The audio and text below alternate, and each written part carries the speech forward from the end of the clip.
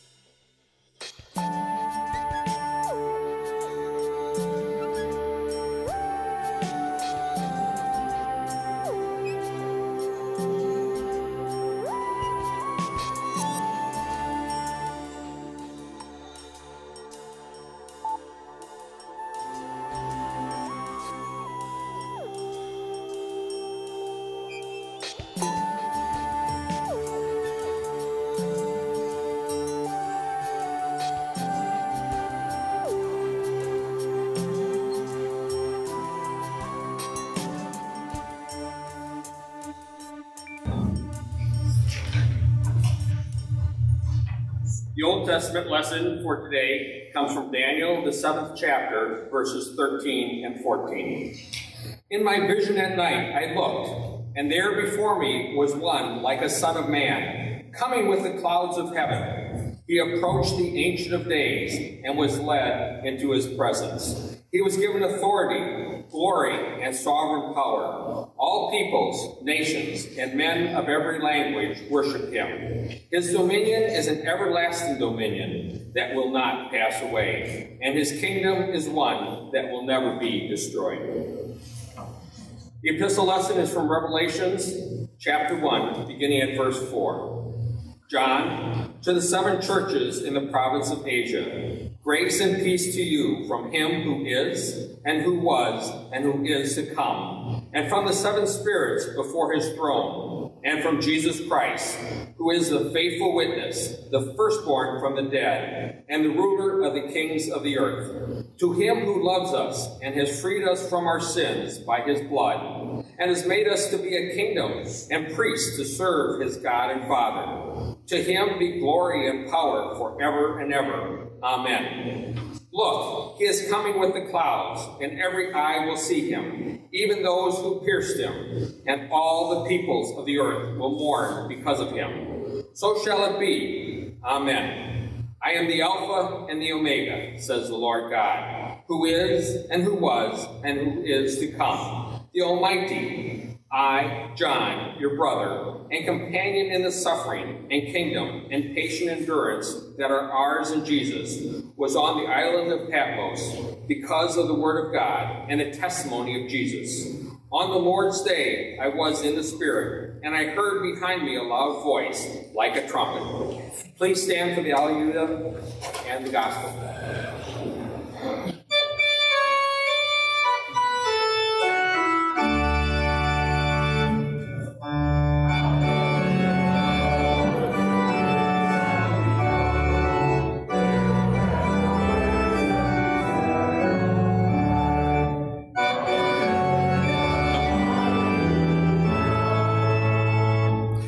Holy Gospel according to St. John, the 18th chapter.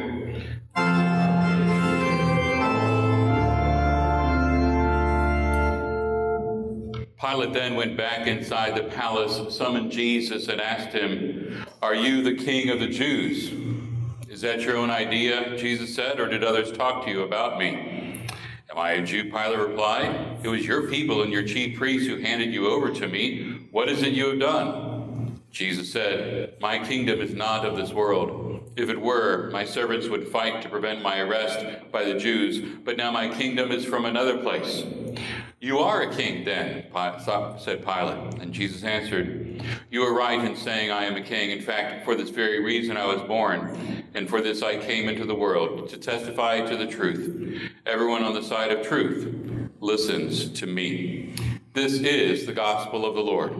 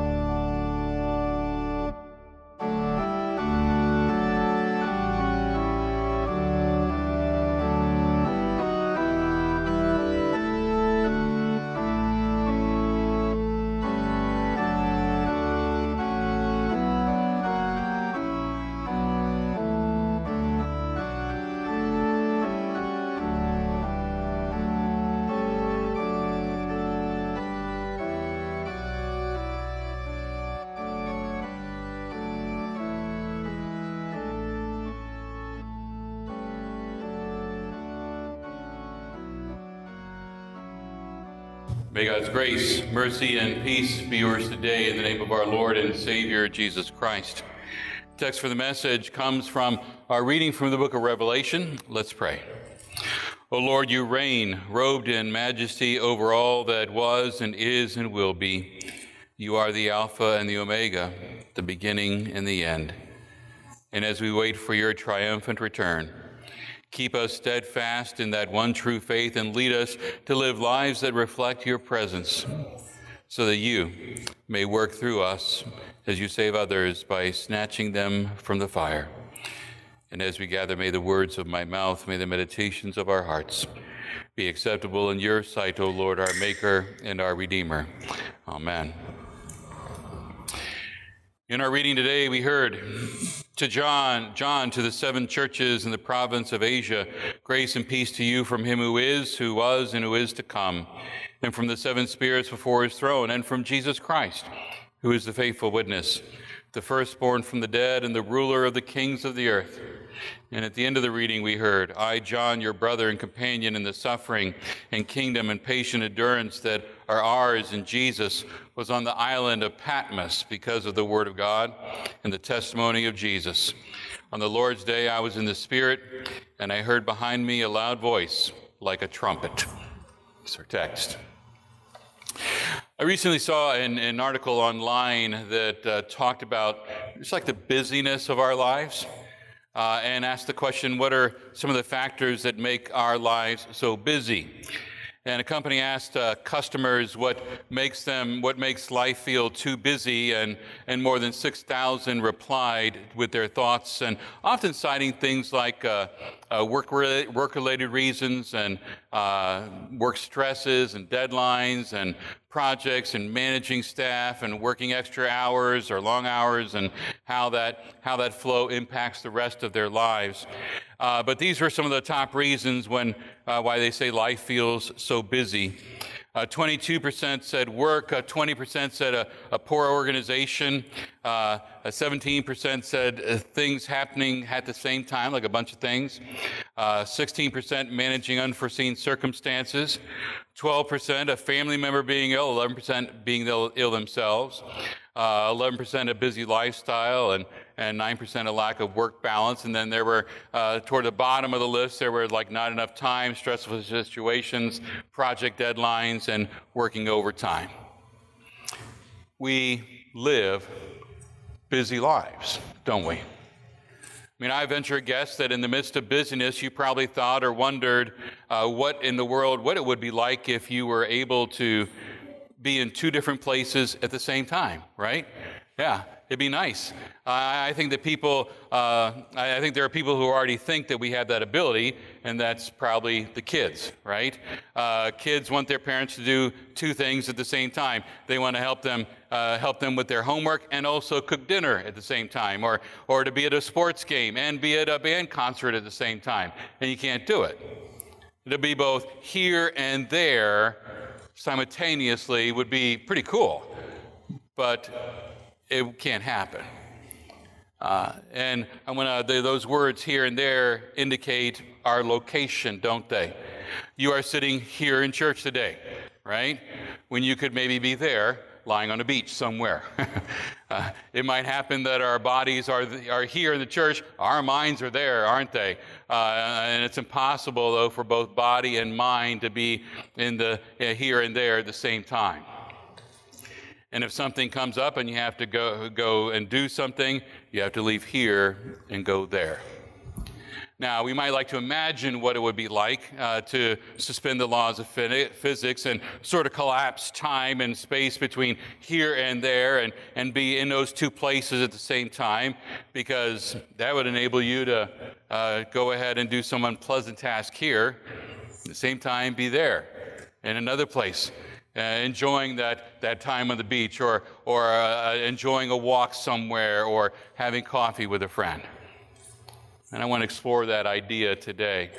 Explore the possibility of being in 2 places at the same time, not in a bodily sense, because that's impossible, right? But I want to think about this in the way that the Bible does. First, look at the book of Revelation and note how it opens. John says he's really in 2 places, isn't he? I, John, your brother and companion in the suffering and kingdom and patient endurance that are ours in Christ, was on the island of Patmos because of the word of God and the testimony of Jesus. And on the Lord's day, I was in the Spirit and heard behind me a loud voice like a trumpet. Now, why is John on the island of Patmos? Well, he's there because he's suffering persecution by those who want to stamp out Christianity. He's in a difficult place in his life. He's on this little tiny volcanic rocky island in the Aegean Sea, which in the Roman days was a dreaded island prison, a terrible place for political troublemakers. And when you were sent to the island of Patmos, it was just a one-way ticket. That was it. Most likely a place of hard labor. Prisoners never expected to get back to the mainland. But Patmos was more than just an island prison for John, because it meant separation from his fellow Christians who he knew were suffering for their faith. And I'm sure that he wanted to be there. He wanted to encourage them and keep them strong in the face of such fierce opposition. He was trapped on the island, feeling helpless.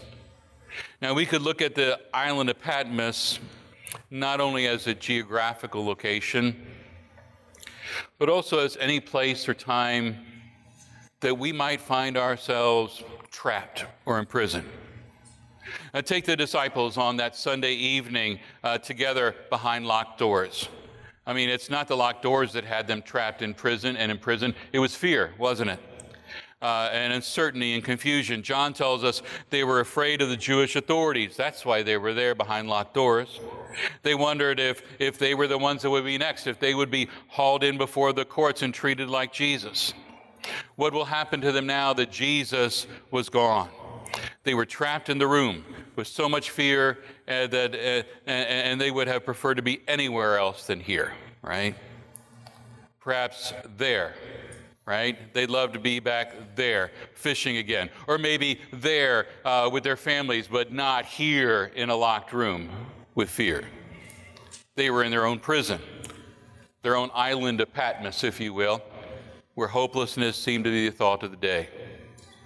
It's possible that there is someone here today that is also on his or her own island of Patmos. Somehow life has given you that one-way ticket, right? And has trapped you. And there's nothing more soul-destroying or depressing than to believe that you're all alone. That no one understands you, that you're trapped, that you're caught up in some kind of prison and you can't see your way out. And it doesn't matter whether it's a prison of your own making or one that others put you in, the feelings are the same, aren't they?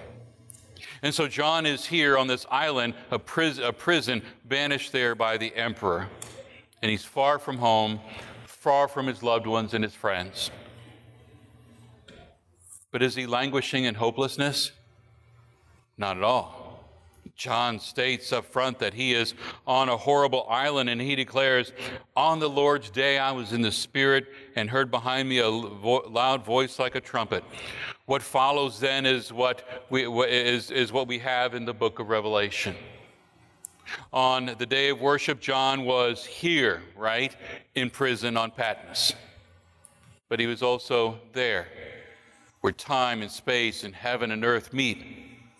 John was here on Patmos, but at the same time, he was able to transcend time and space. His Spirit took control of him, and he was able to be there, right?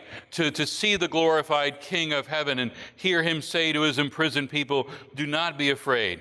I am the first and the last. I am the living one. I was dead, and behold, I am alive forever and ever. I hold the keys of death and Hades." John was on Patmos, right here.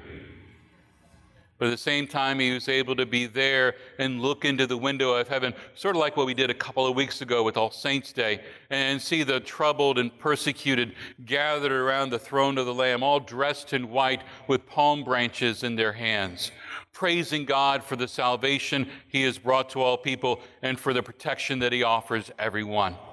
We heard it, "Never again will they hunger, never again will they thirst. The sun will not beat upon them, nor any scorching heat.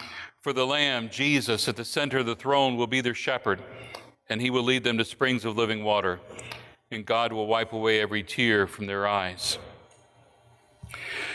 So is it possible to be in two places at the same time? Well, John was. He was on Patmos, but also in the Spirit lifted him above all that being a prisoner entailed. He was able to see the greater picture of his place in the arms of the Almighty, the one who declared, I'm the first and the last. I'm the one who was and who is to come. The disciples in that room with locked doors, they were filled with fear when Jesus suddenly appeared and stood in the midst of them and said, peace be with you. We're told the disciples were filled then with joy as they saw the Lord. Did that mean that their lives were no longer in danger? Did that mean that the fear of suffering or standing up for Jesus was completely eliminated? No, not at all. They were like John in the Spirit. They were here in that locked room where there was fear, but in the Spirit they were lifted above that, and they were there. They were there at peace with the presence of the living Lord, the Lamb who takes away all the fear in that presence. John hears in his heavenly vision, he will protect them with his presence. I read a story from a pastor that talked about a man in the congregation that suddenly died of a heart attack, and it was really a shock to everyone in the church because it was worship where they worshiped, and especially to his spouse, his wife, and one moment here, healthy and normal, and then boom, gone in an instant. And at the funeral, the man's wife had this unusual air of peace about her. Everyone knew how much she was grieving that loss, and so they had a lot of questions. You know, is she in denial? Is she having a breakdown of some sort? It was later the widow described what was happening to her as the funeral progressed, and she put it this way. She said, I sat there in my grief, and I thought about the life that we had together, all the memories we shared, all the fun times. I remembered the faith we shared, and that when this life was over, we would be taken into God's presence, where all the good things that will surpass all that we've experienced here. I was transported out of despair and hopelessness and felt gratitude and peace instead of overwhelming grief. I thought it was interesting she used the word transported, right? She had been taken there by the Spirit out of the one place into another place. She was here, but also there. Well, what about you and me? What does this have to say to us in the circumstances in which we find ourselves? As I said earlier, at some time, if not right now, some of us may find ourselves on our own island of Patmos, right? In our own locked room, something or some set of circumstances or something that has gone out of control has put us here, right? In a bad place, in a place we don't want to be, a place that is going to get us down. Because it worries us, it causes us to be anxious and depresses us. It might be that we feel alone because no one else feels this as much as we do. It might be something that has been brought on us by our own sinfulness. Temptation that's gotten out of control, addiction that we can't shake, a personal weakness, a sin we can't let go of. Or it might be something that has come completely out of the blue. We have no say whether we get involved or not. We're there. Whatever it is that traps and imprisons us here, the resurrected Jesus has come to set us free. He's able to lift us up above all here and transport us in the Spirit, using John's words, to see things there in his presence. And to see that those things in his presence aren't as out of control as we think they might be. Nothing is out of control of the one who says, I am the first and the last, who was, who is, and who is to come. Nothing is outside of the control of the ruler and the king of the universe, the one who loves us and died for us, who freed us from everything that wants to kill us physically, emotionally, and spiritually. John starts the Revelation with a greeting, writing to people that are persecuted and hurting for their faith in Jesus. Grace and peace to you from him who is, and who was, and who is to come, and from the seven spirits before his throne, and from Jesus Christ, who is the faithful witness, the firstborn from the dead, the ruler of the kings of the earth. My dear friends in Christ, those aren't just pious words. Just not a nice way to start a religious letter or even a sermon. He says those words to you and me today. Grace and peace, he says, are yours through Jesus. You are raised up above what is happening here and now. By Jesus' words of promise, in his word, you have his love and his presence.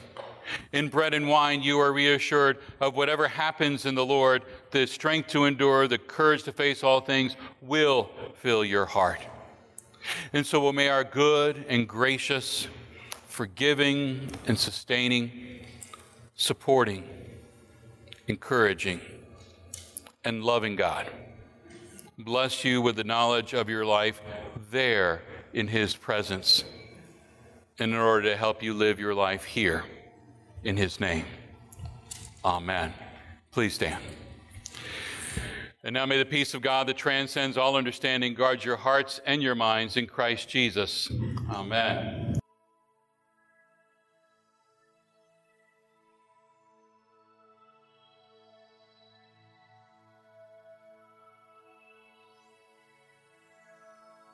I believe in God, the Father Almighty, maker of heaven and earth, and in Jesus Christ, his only Son, our Lord, who was conceived by the Holy Spirit, born of the Virgin Mary, suffered under Pontius Pilate, was crucified, died, and was buried. He descended into hell. The third day he rose again from the dead. He ascended into heaven, and sits at the right hand of God the Father Almighty. From thence he will come to judge the living and the dead. I believe in the Holy Spirit, the holy Christian Church, the communion of saints, the forgiveness of sins, the resurrection of the body, and the life everlasting. Amen.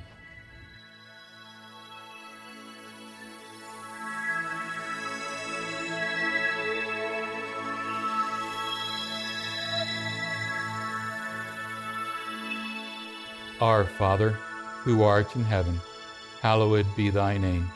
Thy kingdom come, thy will be done, on earth as it is in heaven. Give us this day our daily bread, and forgive us our trespasses, as we forgive those who trespass against us. And lead us not into temptation, but deliver us from evil. For thine is the kingdom, and the power, and the glory, forever and ever. Amen.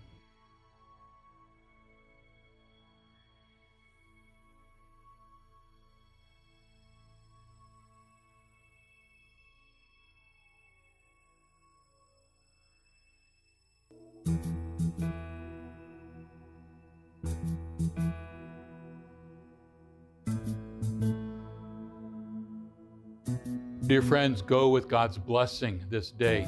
The Lord bless you and keep you. The Lord make his face shine upon you and be gracious unto you. The Lord look upon you with his favor and give you his peace. Amen.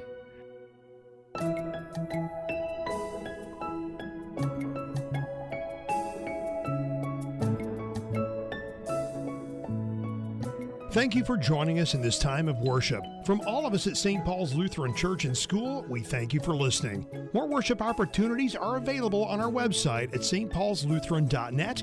Just click worship at the top of the page. May God bless you and your family each and every day. And again, thank you for listening.